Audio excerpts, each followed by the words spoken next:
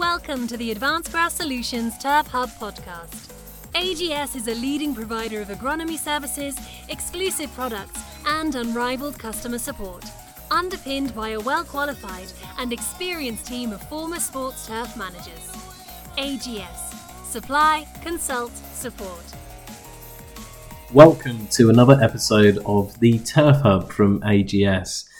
My name is Matt Le Brun, and today I am joined by Deborah Cox from Lagan Valley Scientific.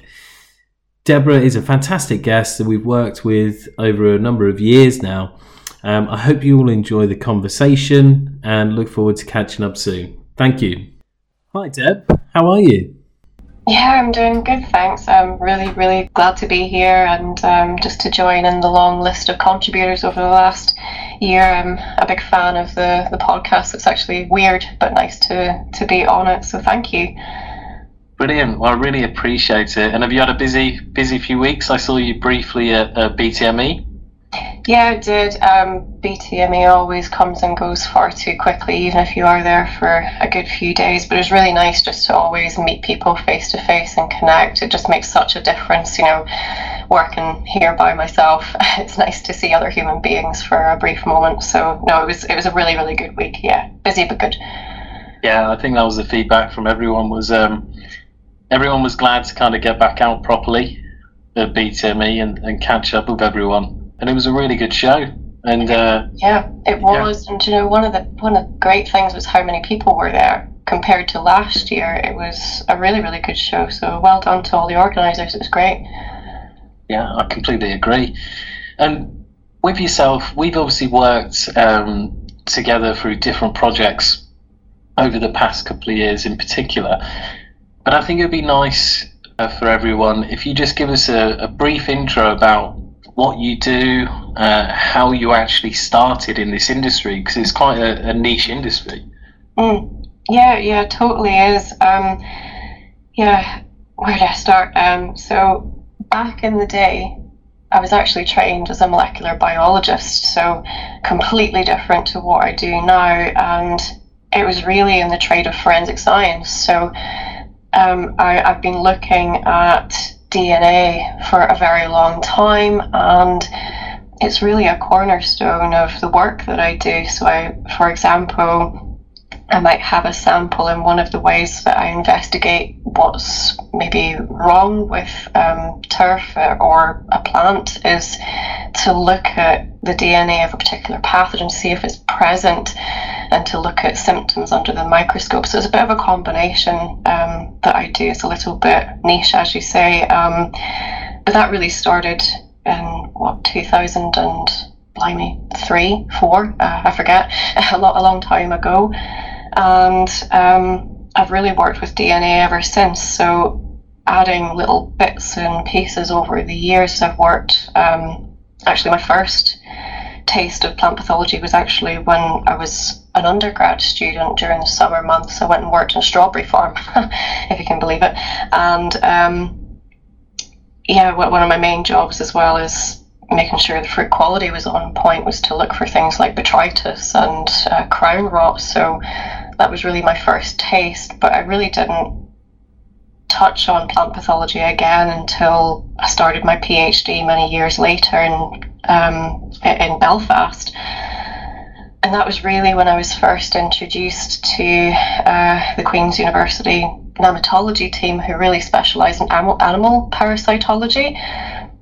My PhD actually didn't have anything to do with parasitology either. It was to do with abiotic stress in plants and the molecular mechanisms, so what goes on inside the plant, the things that you can't see. So I really studied that, but I was really quite intrigued by this unseen world of nematode parasites. I just never really thought about them, probably up until, I'd say, 2012, 13, something like that. And it was actually my partner Thomas that first introduced me to them, so it's a bit of a love story there too. That is that's quite an intrinsic link, isn't it, between the love story and the nematodes as well. It's great to see. So you started the kind of process a long time ago, and then it just kind of built up from there. You started focusing more on the nematode side of it? Yeah, I think traditionally a lot of diagnostics has really been from a microscopy point of view. So you're looking down a microscope to try and see microscopic organisms that are maybe causing some decline. But I worked from almost the other way around, really from a molecular point of view. So using DNA of these organisms to detect extremely low levels, sometimes below the level of detection that you'd expect from a microscopy standpoint. So I've had to learn a lot of skills over the years in microscopy, working backwards. So working with Colin Fleming for a number of years, and Maggie McDowell, Trevor Martin, the guys up at the Agri-Food and Biosciences Institute, and really learning a lot of skills from very experienced hands. So essentially I'm very, very lucky to have landed where I am and to have had support from so many people. And yeah, it's been a great transition. I'm very pleased that I'm part of the industry now. It's taken a long time to find my place, but it kind of feels like home, which is nice. Yeah, it is a great industry to be in, and it's what I always say to everyone. It's a very small industry. Everyone kind of knows everyone, but everyone is so supportive in the main. Yeah, I really feel that too. I've had nothing but welcome and support, even though I give people bad news. You know, the connection that you have with people is very, very different, and there's just such passion around what people do. You can feel it. It's really great to be around so many well-respected people just doing a great job. Like, really, it's brilliant. It is. It's what keeps us going, I think, all the way through. But yeah, it's a really interesting kind of backstory that you have there. And then obviously now with the new business that you launched a couple of years ago now, is it? Yeah, as you do, you start a business in a pandemic. But it's worked out for the best. I mean, I feel that I'm in a position now to support people in a way that I couldn't do before. The business is essentially two pillars. So half of it is kind of routine diagnostics. If someone's maybe experiencing something a little bit wrong with the turf and they want to explore what's wrong, they can send a sample. But the other half is more independent research. And it's almost like a hybrid at times, because I've worked with turf managers really closely over the last couple of years, and it's really like an extension network, like a support network for whatever they're trying to achieve. Because sometimes you have to look at pest behaviour over a long time to really understand what's going on, so that you can put plans in place so that you're managing risk as effectively as you can. It's a lot of risk management, actually. So it's kind of a hybrid between the two, where I'd work with people very closely for a number of months or years in some cases. Yeah, and I know a key focus that obviously we've been working on is the nematode side. Yeah, I would say that's 95% of what I do, both research and diagnostics. I'm extremely privileged, lucky, grateful, all of the good words, to work with so many people on a global basis. I think it's maybe 21 countries now in the last couple of years. So building relationships is very hard when you can't meet a lot of people. So I really enjoy what I do, and I just hope that I'm helping people. Sometimes you only receive a sample and no backstory, and I think that's the most complicated thing to do, because you always want to make sure you're doing your best and that you understand all of the challenges that go on alongside just a sample that might be going through decline. There might be other things hidden in the background, and that's why I really appreciate working with agronomists. And as I say, it's really like a team effort to kind of get to the bottom of why something has happened and to make sure something doesn't happen again. And it is the kind of having the full holistic approach really does help a lot of figuring it out in the background, if you would. So with your kind of nematode analysis and your nematode study, what's the process of that? What actually happens? So people take samples if they believe that they have a nematode issue. They send it to you, and then what's the process from there? Yeah, so interesting point before I even talk about the lab stuff. Sometimes what people do is they develop a sampling strategy. So it's about being clever with the sampling that you're trying to achieve and why you're actually doing it. Some people go on a schedule, so it's something fairly regular, and the reason why is because in my own time, because I'm sad, and me and my partner Thomas, we're a bit boring, but we kind of have this long going study where we're looking at intricate details of nematode population dynamics to see what the undulations are like, so what the ups and downs are like, because levels don't really stay constant. And one thing that I've found is that there's this, it's almost like a disconnect between what you see on the surface and damage that is done. Usually the damage comes first and then you see it, particularly in the summertime.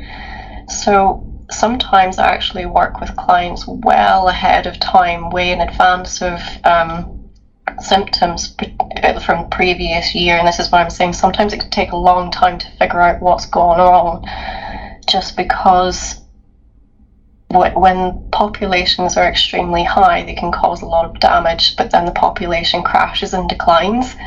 And usually it's the root system that's being compromised, so you can't really see it until abiotic stress hits. So it's about this kind of overall picture of what's happened. And so it's so important to have a backstory. So that's where I'll start with that. Just always, no matter who you work with, always give just a little bit of context, because it can really, really help you try and figure out what's happened and when, so that you can put plans in place so that it doesn't happen again. Whenever you do take a sample, basically what happens in the lab is you gently break apart all the tissues. So a composite core sample might contain something like 12 1.5 centimetre wide cores by maybe 10 to 12 centimetres deep. I say that's the most common kind of size that comes in. And you break it all apart.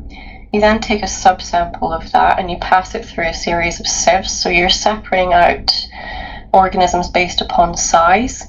And then you put it on a filter and you allow nematodes to kind of crawl through this filter, and you end up with a very clean suspension of nematodes. And that's essentially what you look at under the microscope, and you count how many of the different types there are, and you use, well, each lab will have a different way of doing this, but the way that I do it is to use a formula to give you an overall, what I call a nematode damage index score. So it's a kind of way of guiding you to whether or not the levels of nematodes that you have are likely to be causing damage right now at this time. But we have to remember that levels go up and down, so taking the result in a bit of context is actually quite tricky. And this is why I like to work with a lot of people quite closely, just so that you understand that if you have a very high level, it doesn't stay high forever. It goes up and down and up and down, and just trying to get in that mindset that things change is really important when it comes to management. Yeah, I've seen it with some long-term studies that we've been involved with, where you start to see the hatching patterns. Yes. Different species that are coming through.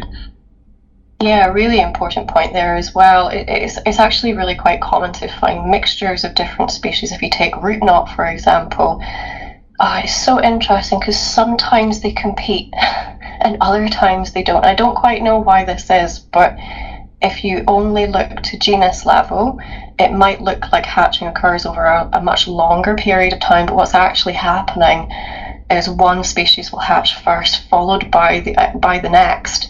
And I don't know if that has to do with construction or the way in which some of these nematodes are maybe introduced. But there's a lot of unanswered questions, and as I say, just because of the time frame that's involved, it really does take years to look at the kind of patterns to really understand what's going on. Agreed. And I know we're getting some more and more in-depth research on this and everything else that's going on in the background, but just to give people a bit of an overview, there are various types of nematodes. Some that are good, some that are bad. So if you could just give us a brief overview of which ones we're looking at. Yeah, really good point. And to be honest with you, what I should probably do so that it puts a bit of a positive spin is talk about some of the good guys. I often give talks on the kind of what we think of them as bad guys. In all honesty, if you look at the composition of a typical sample, upwards of maybe 80% are usually the good guys. Most of these feed on bacteria. Turf root zones are predominantly bacteria dominant, and it's completely normal to find really complex mixtures. And one thing that people seem to keep thinking is that turf root zones are biologically inert, there's nothing there, we have to add biology. But actually, when you look at, let's just take a golf course, just for example, if you look across the rough, if you look across the fairways, even the greens, there's actually quite a lot of different types present, and it varies across the year as well. They're not as inert as what people think they are, and it's actually a very positive thing that we should really be embracing. But yeah, in a typical sample, the majority will be bacteria feeders. You will have some fungal feeders. Now, fungal feeders, the whole grouping is a little bit obscure at the moment because it's very difficult to trace what eats what when everything is dark, it's below ground. These interactions, we can't see them, at least directly. And so one thing that's pretty cool that you can do is there's these new techniques available where you can basically look at the guts of these organisms, these microscopic worms that are just a fraction of a millimeter, and look at the DNA inside to try and get an idea of what they actually consumed. So it'll give us a much better idea of what eats what and the overall soil food web. Because one of the reasons that we think that plant parasites get kind of out of control is just what eats them, or what consumes them, what limits their ability to reproduce. We don't have answers to a lot of these questions. And the last type, well, there's two other types. There's what we call predators. So these have large stylets, just like the plant feeders, but they're really used to pierce prey. And so it's a horribly brutal world where everything eats everything else while it's still alive. There's some pretty nice videos from UC Davis online. If you head over there, you can actually see some of these nematodes in action. It's pretty cool. And the ones which probably most people will have heard of, and just to clarify, just so there's no confusion, some of the good guys are the nematodes which you would apply to help control things like chafer grubs and leather jackets. So these are called entomopathogenic nematodes, or EPNs, and so they're also the good guys, but they're not hugely abundant either. You're really talking a fraction of a percent, so very, very low. And the main types that actually cause the problems then, typically root knot, sheath, and a couple of others that we've seen along the way. There's this huge amount of life, actually within the soil that we still haven't fully discovered yet, and I think that's the kind of path that you're going down. Yeah, you're right. When it comes to football, most certainly in a stadium situation, root knot and sheath are the top two in the list without a shadow of a doubt. But as you move into more like grassroots or into cricket or bowls, golf, other types of sports, the types that cause the problem can be more varied. And there's more biodiversity there as well, I would say as well. So yeah, there's this whole world that we're really trying to explore in a lot of more precise detail, a lot of intricate detail, because the details are really important. Like I don't know, or I'm not aware of another study that's looked at this much detail for this length of time, just to look at these patterns. And as I'm working with turf managers, just to know that biological patterns exist and you can use them to your advantage, just so that you're not applying nematicides on when you don't have to, is really, really important, both from a environmental standpoint, but a monetary one as well, because it's not cheap to do. So we always want to make sure we're doing our best. When it comes to the other kind of microbes that are in the turf, we've done a few projects over the years, Matt, and some really, really interesting things coming out of the data. First of all, is just the biodiversity that's there. When you look at publications looking at, like managed grassland or farming land, and you look just at the amount of what's called an OTU, or an operational taxon unit. This is just an equivalent name that's given to like a genus level taxonomic rank. So, it's upwards of 2,000. So somewhere between 2 and 10,000. It's very, very high. And it's not that different to productive grasslands. And turf, like professionally managed turf, is often left out of major studies, so it's not overly well researched. But certainly in cool season turf from the British Isles, there's a lot going on, and that's a positive thing. I think the more that we kind of delve into it, the more we understand, the more we'll be able to actually implement synergistic applications or maintenance to try and get the best out of the beneficial side within the soils. And for somebody with PPN, so plant parasitic nematodes, what would be the best kind of process for you to try and diagnose, and to also try and eradicate actually seeing damage? And you said it would start with the kind of sample process. Yeah, well, two things. Number one is, first of all, acceptance. We will never get to zero, and complete eradication, boy, I think it's impossible. Colin once said that, nematodes are kind of like true love, they last forever. Unfortunately, I have to kind of agree with that. You see the nematodes kind of come back roughly in the same way year on year, or you see the symptoms roughly in the same kind of place year on year, and that's because they don't move terribly much. So what I would say, in addition to acceptance, is to look back at any historical data you have. You might think, oh, that's from years ago, things change. Well, yes, okay, they can change, but when it comes to significant renovations, yes, okay, there can be changes there, but in less renovated land, typically you would have the same types present. So what you can do is you can start to look and see what your baselines might look like. Now, it does take a bit of experience and a bit of data. You need data behind you, but just as an example, I've been tracking with Thomas for the last few years now across multiple sites, and what you really look at is some areas naturally have higher levels than others, and I don't fully understand why this is, but it's just interesting, because what you can do is then you compare what damage you see. So keeping like a photo diary, it's all about really documenting what you see and when. It's almost like a little black book, and no one ever has to see it except from you and anyone that you want to share it with. But looking back to see what happened before can be really, really helpful, just because of the kind of recurrence that you can sometimes see.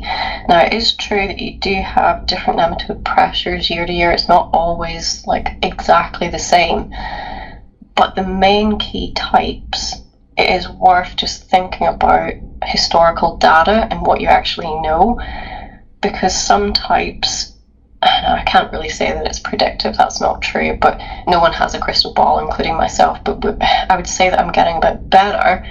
It's saying what's more likely to be the major pressures, and that's really useful, because, as I say, you don't really want to be applying any chemistries unnecessarily. We want to try and improve our cultural practice, and the key thing is really reducing stress and making sure that the root systems are robust enough to support the plant for whatever tournament you have up, or whatever challenges the plant has ahead.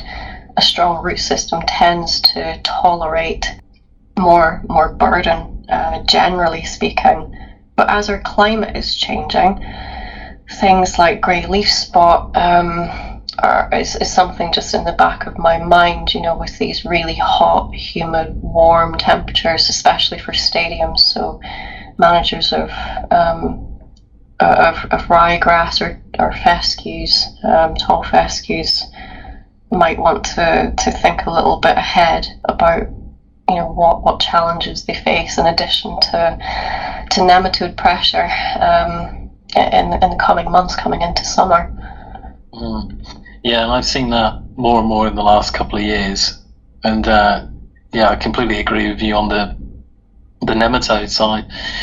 For most of the people that I've worked with, if we're able to start early, good kind of sound microbial life, soil biology, root system, relieve stress, you can sometimes see quite high numbers, but you won't see the visual effects, nowhere near as much. It's when you've kind of gone added stress, added usage, root system has taken a bit of a battering, and that's when you kind of see the really big visual effects.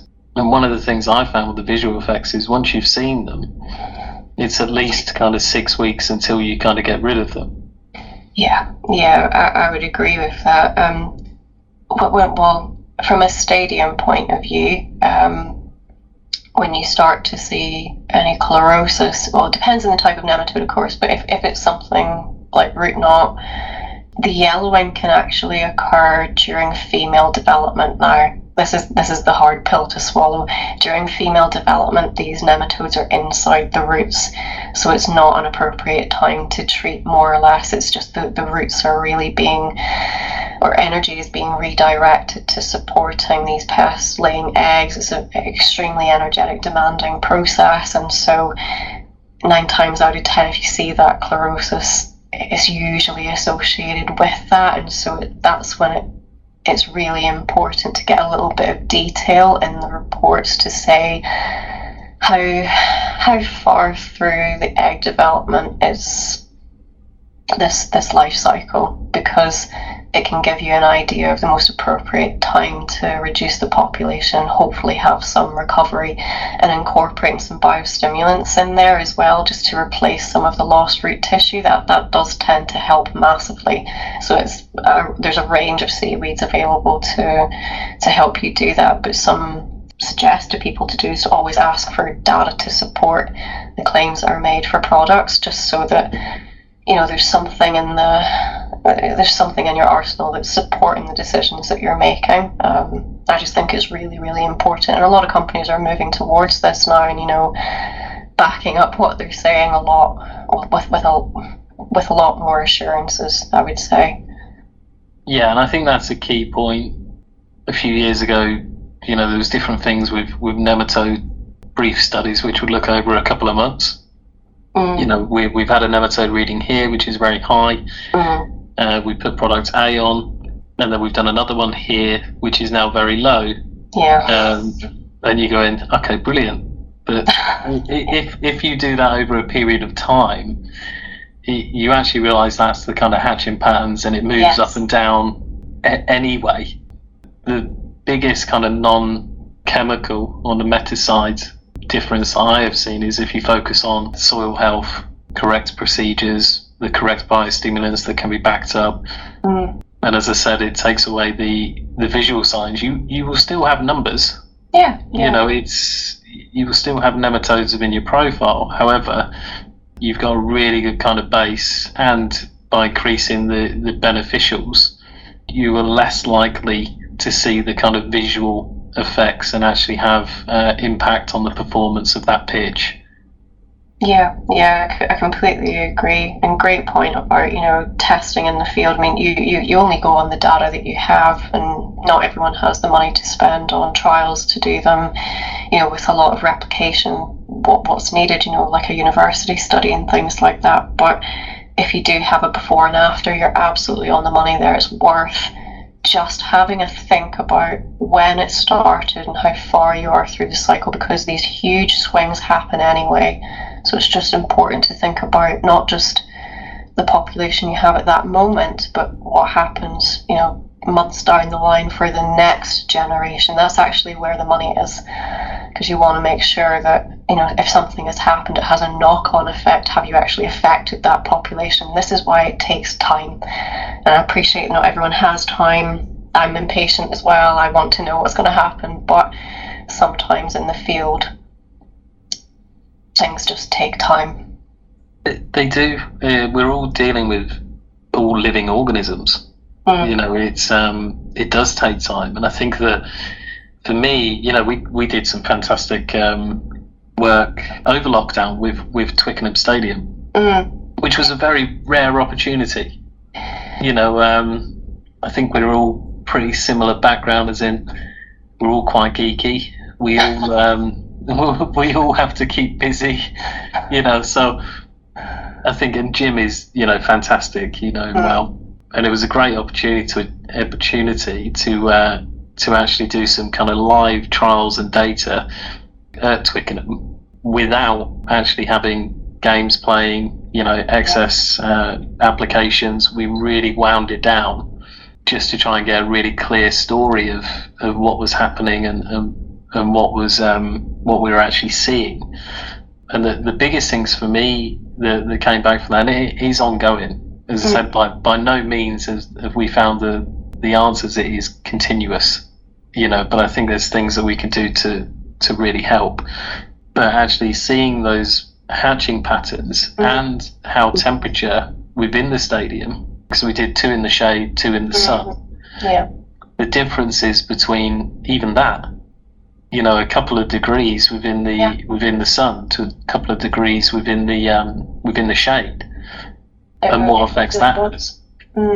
Really, really interesting. Yeah. So there's basically each month where a sample was taken, as you say, there's just a tiny amount of replication. It's not a fully replicated trial or anything, but just 2 samples taken, and it was just the subtle shift in the overall profile that seemed to be somewhat consistent. It was always shifting in the same kind of direction, so not always the same bacteria, but just to see the consistency. And this is one thing that I have to compliment people on so much, not just Jim, but other people that I work with too.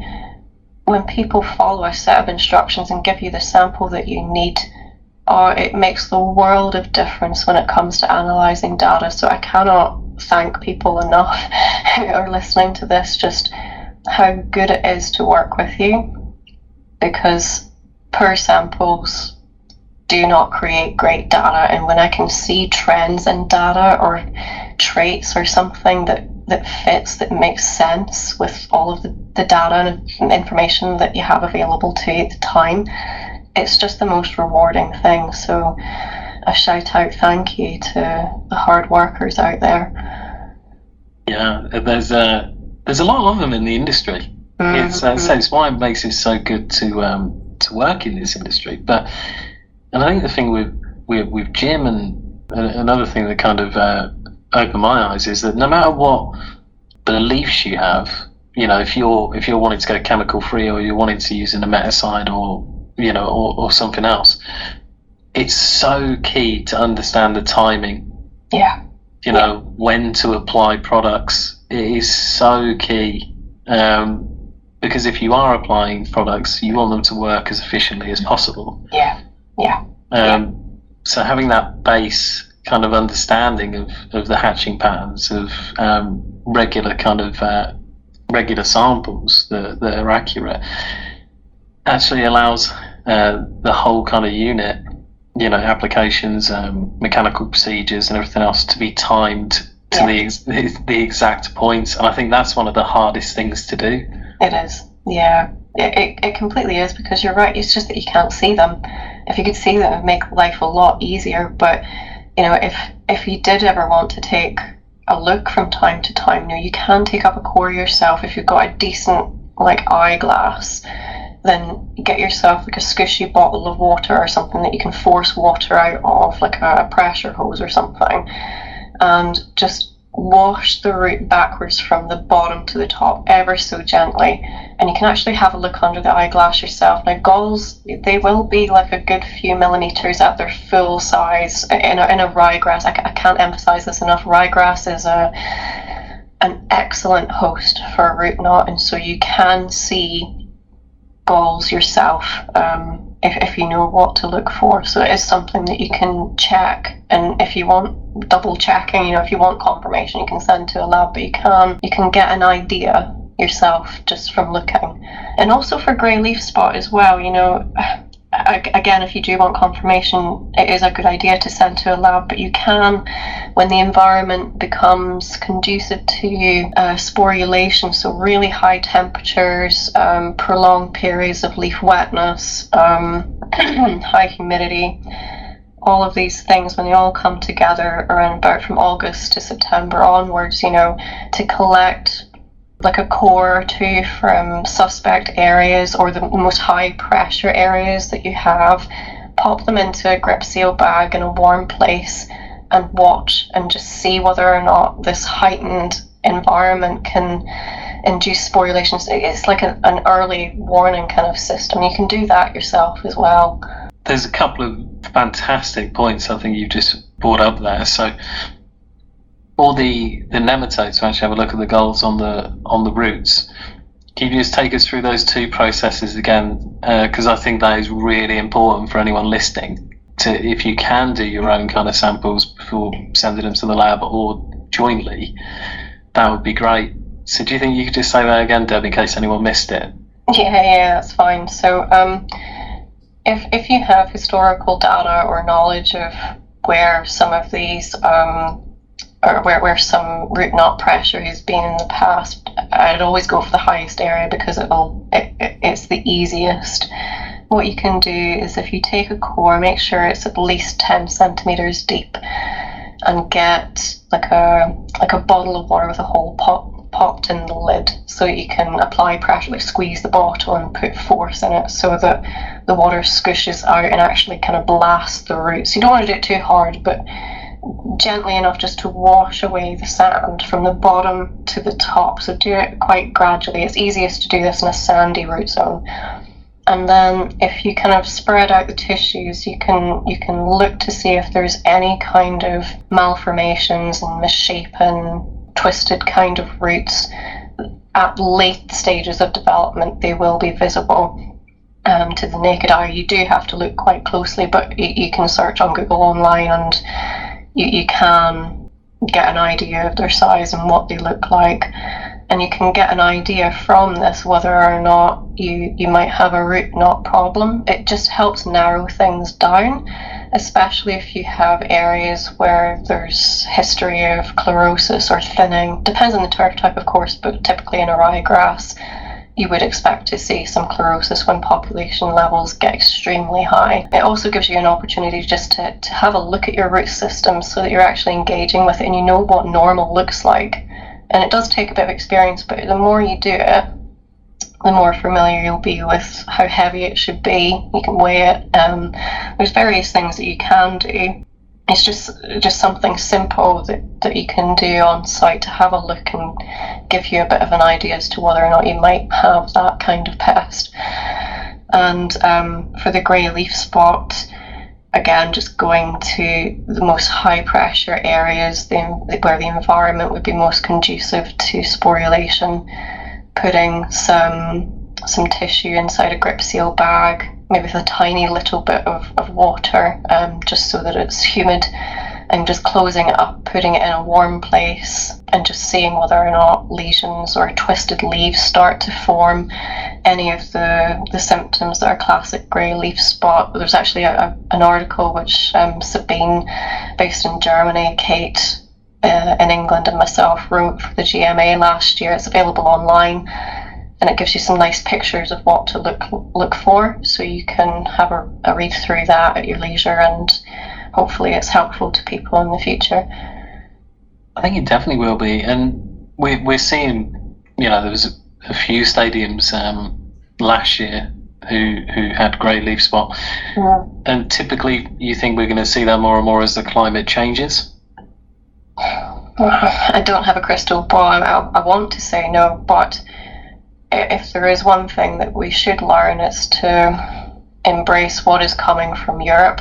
9 times out of 10, if you look towards Europe, you see this kind of sweep up to the British Isles. So whatever they have, we can learn from it in advance. We can understand what they're doing to kind of manage the situation and think about worst case scenario contingency plans. Like in Europe, I was recently in Seville and speaking to some turf managers there, and they found managing it very, very difficult. It really can be quite severe if the environment is conducive. You're really talking about complete turf loss in a few days, and this is why I'm just saying to keep an eye on things is really important. Not to scaremonger people, but just to realise that the speed at which this can really spread and take over is it's dramatic.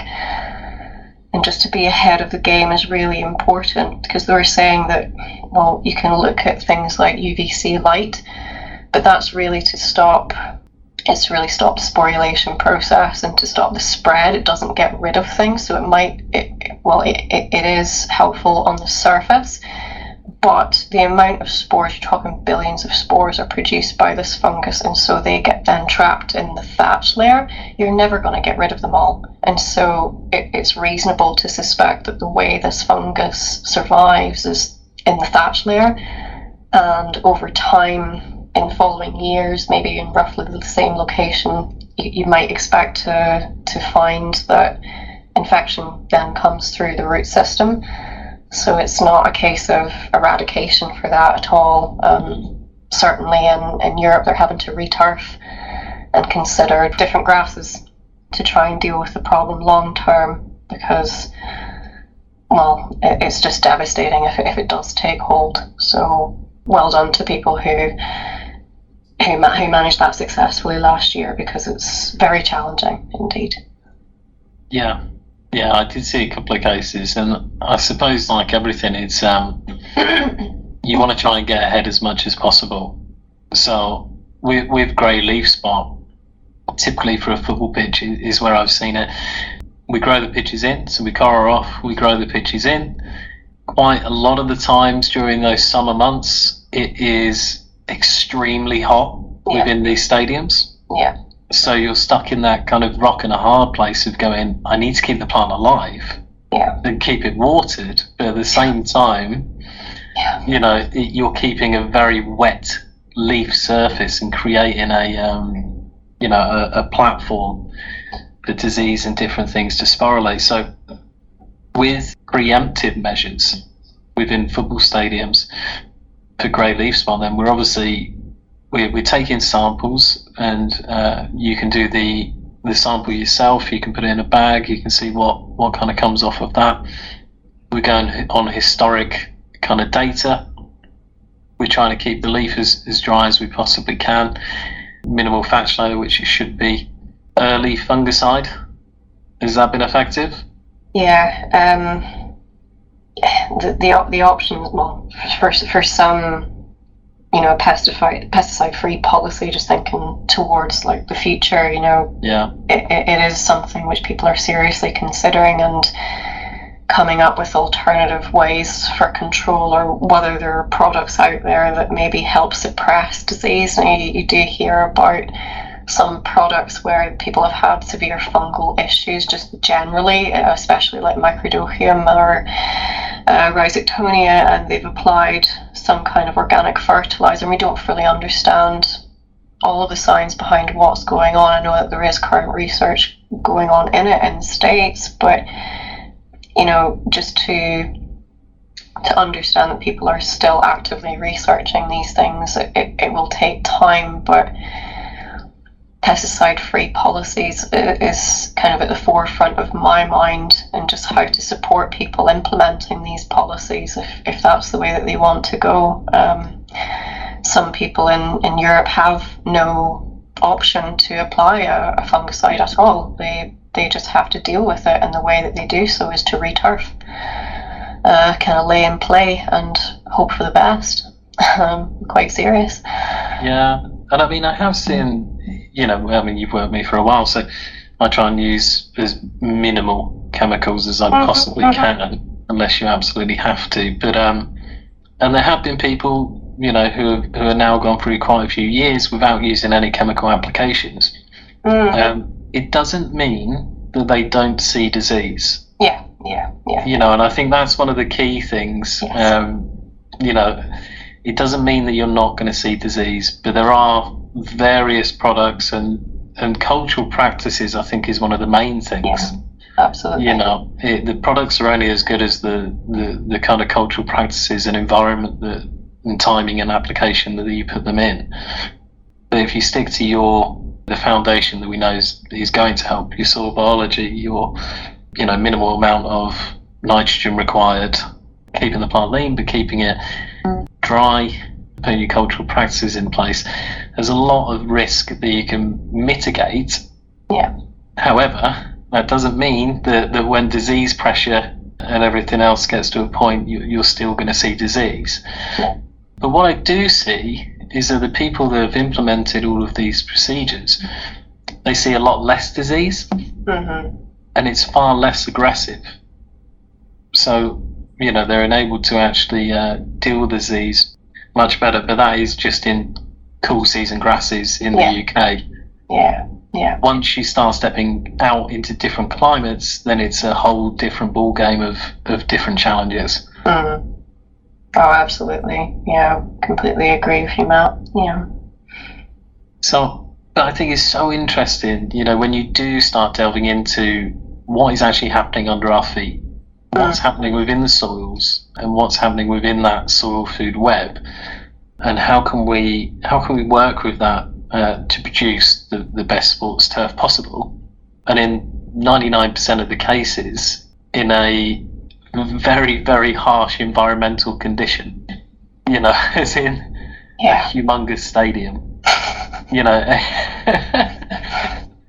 with limited sunlight, airflow, that goes back to one of the first things we learn. You need water, air, light, temperature. With stadiums and quite a few golf courses I see where it's surrounded by trees, the first things we do is actually implement structures and different things that take away a few of those necessities. So it's how best to work around that. But I think it's really, really key that people are looking into this more and more, and especially if you can do some simple kind of analysis yourself before you send it to the lab. So just running through the key points on nematodes, and it fits into grey leaf spot really. You want to look at your historic data. Yeah. So what has been there before? What's likely to happen? Take your own kind of samples, have a look at those. Interact with people like yourself who can give you a bit more of a diagnostic. Identify different hatching patterns, species, and environments where it's likely for these diseases to occur, and stick to the foundations. So, cultural practices, sound biology, correct biostimulants are backed up with data, and try and reduce, as many inputs as you can, as in timing and application is really key. Yeah, completely agree with that, yeah. Well summarised. Well, I get one right every now and again, so we'll take that. But and then the other thing I think we should mention, because I know time flies whenever I speak to you, but the interesting thing that we actually put in place that we still got to catch up on was a bit of a metagenomics study, and I will leave you to actually explain what metagenomic means. I've only been able to say it the past couple of weeks. No, you did good. There you go. Yeah. So, and we did kind of deso versus non-deso. Yeah. And I'll leave it to you to explain metagenomics.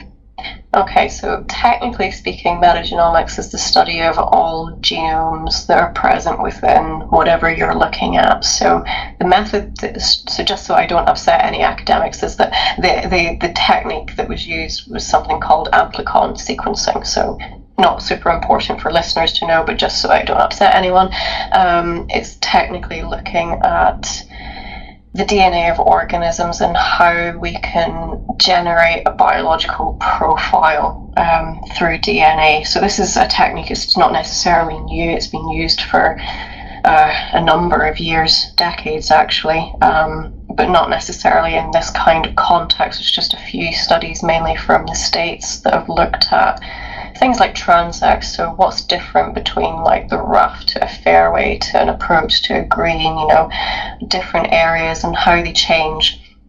And so myself and Matt sat down quite a while ago now, and very kindly he got some clubs involved and we set up a protocol. And this is relating back again to what I said earlier about how great a job people do, because it makes the world of difference. So everyone at the same time on the same day went out and took samples exactly as I asked, and it made my OCD just I was very happy. And so everything arrived, and we basically got some material from each of the cores that were submitted, and we looked at bacteria and how, or what the main differences are between a deso style pitch and a non-deso style pitch. So my understanding is really that, you know, there might be, if we have enough samples of each type, we might be able to tease apart what groups of bacteria might be associated with them.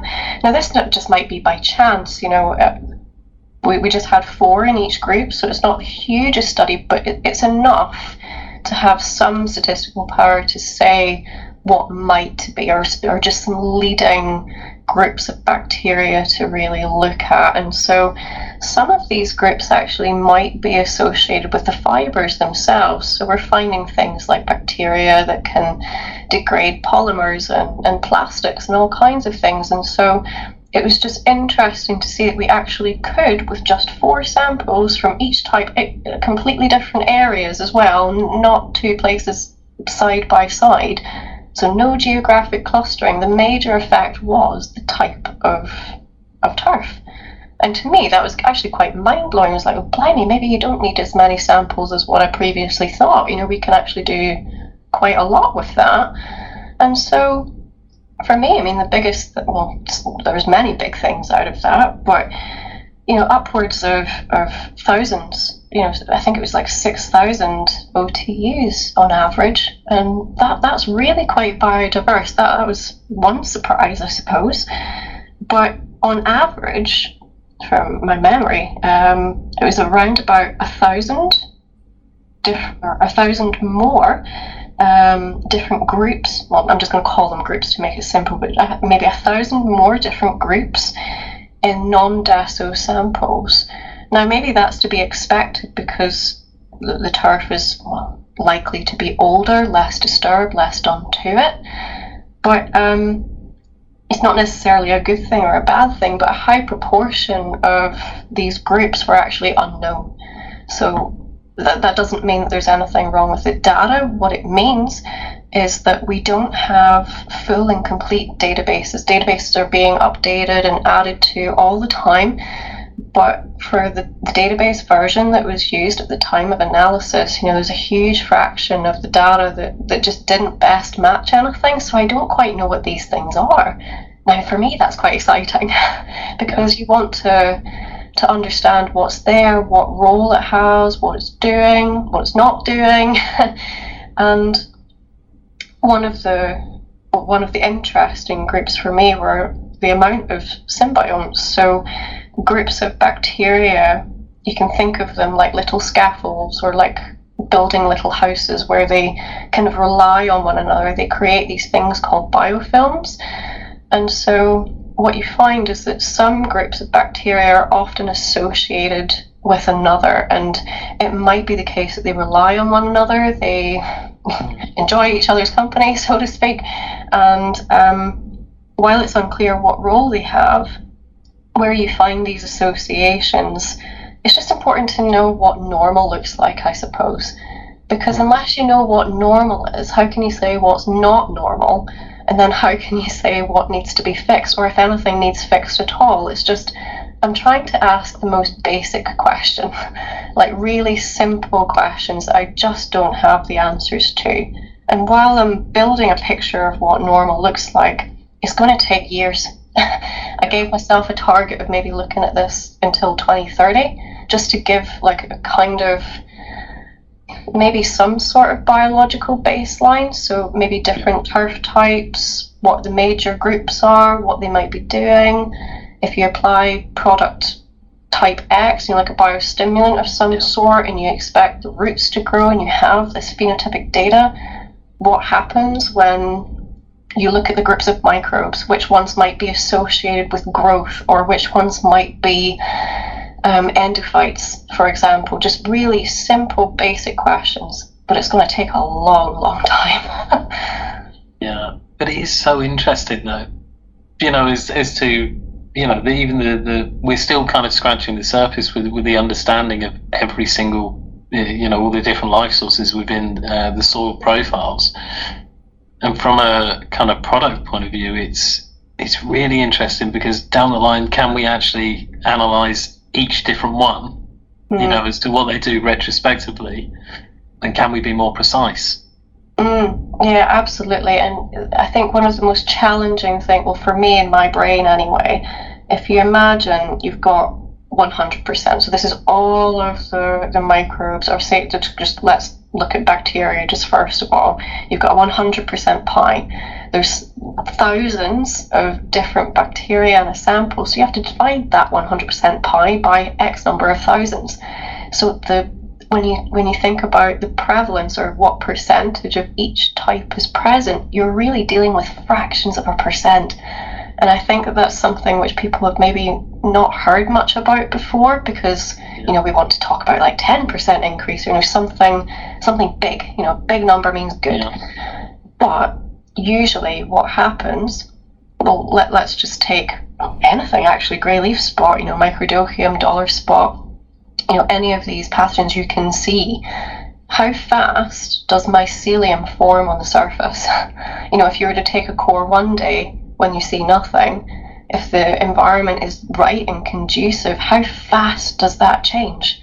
And this is where there's this disconnect, as I say, between like the risk or what might happen in the future and prevalence. It doesn't always tie in perfectly, and time is something that it's the biggest factor in this, actually, figuring out what looks normal and when. Yeah, and actually having that kind of baseline. This is normal. It's normal for you. Yeah.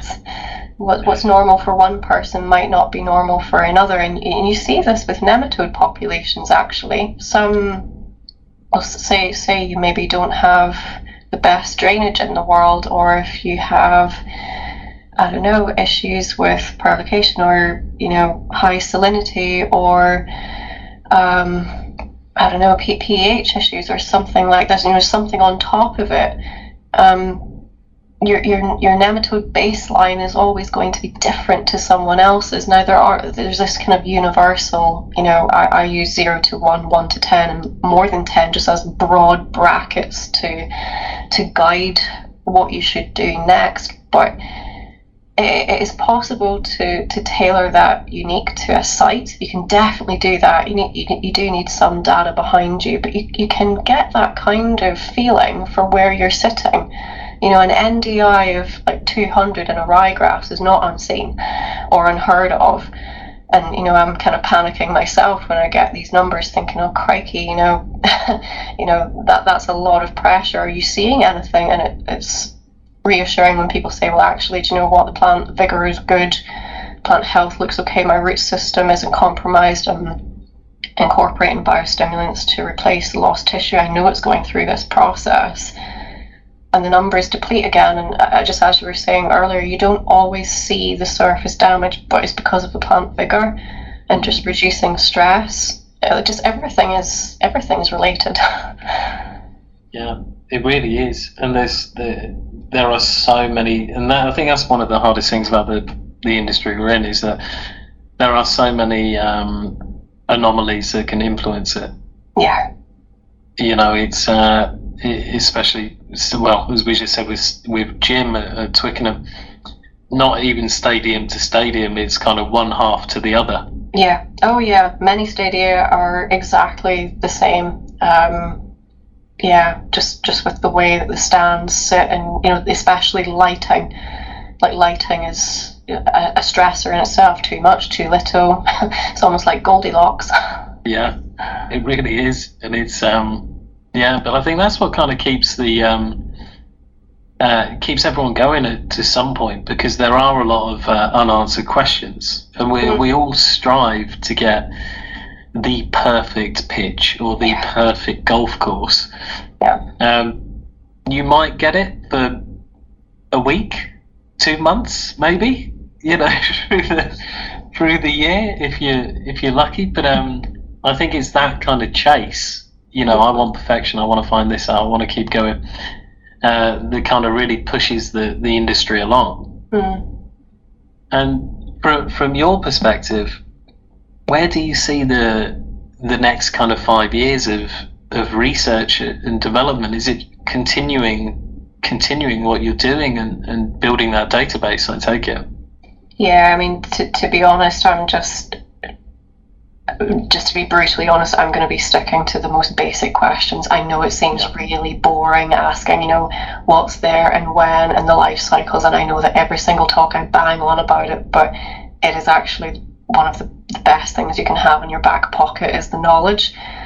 And so I will be updating my website at some point. It's just one thing on my endless list of tasks to do, but just to give a little bit more insight into the different types of nematodes that you have, or that you can commonly encounter, just so people have some kind of a resource. So that will be coming. And now that I've said it, I actually have to do it. And on top of that, just to look, it's probably going to take 10 years to really look at all the different bacteria and fungi. We haven't even touched on archaea yet, or viruses. There's an awful lot of complete uncharted territory there to explore, which is exciting, but it's just, is there, just hypothetically speaking, could you have a virus that infects a bacterium that would cause disease otherwise? You have all these complex interactions. It's not just straight interactions with the plants. There is an awful lot going on. So building a fuller picture of that. Or another example, just what kind of Pasteurella would infect a stubby root nematode? You can see them inside the gut. You can see them under the microscope, but I have no idea what they are or what species they are. Just little things like that, just answering very basic questions is where I see this for me, at least in the next 5 to 10 years. But from a management point of view, bearing in the back of your mind that many places will be looking to adopt pesticide-free policies, and whether chemistries will still be available, just keeping an open mind about how to approach problems in the long run is what I would suggest. Yeah, and I think you kind of hit some really key points and things that people can follow, is to try and minimise these as well. And for people that want to follow you, is it on Twitter, website? It's Deborah_LVS. And the website is Lagan Valley Scientific. But I would suggest that everyone follows Deb on Twitter. Have a look at the website. I know we'll be doing more stuff as we go along. Deb has been a really key kind of influential person for myself for AGS when we are looking further into nematodes and metagenomics. So we hope that you're able to do a couple more appearances for us as the year goes on. Yeah, no, absolutely. No, pleasure too. Happy to help. Absolutely, and that's great. And just brilliant. Thank you as always for your time. I always appreciate it. I always feel like I come away learning something new, which is great. And just thank you very much, Deb. That's been brilliant. No problem. No, thanks for having me. Much appreciated. Take care. Thanks for listening to Advanced Grass Solutions Turf Hub podcast. For more information, visit advancedgrass.com or follow us on socials using the handle @AdvancedGrass.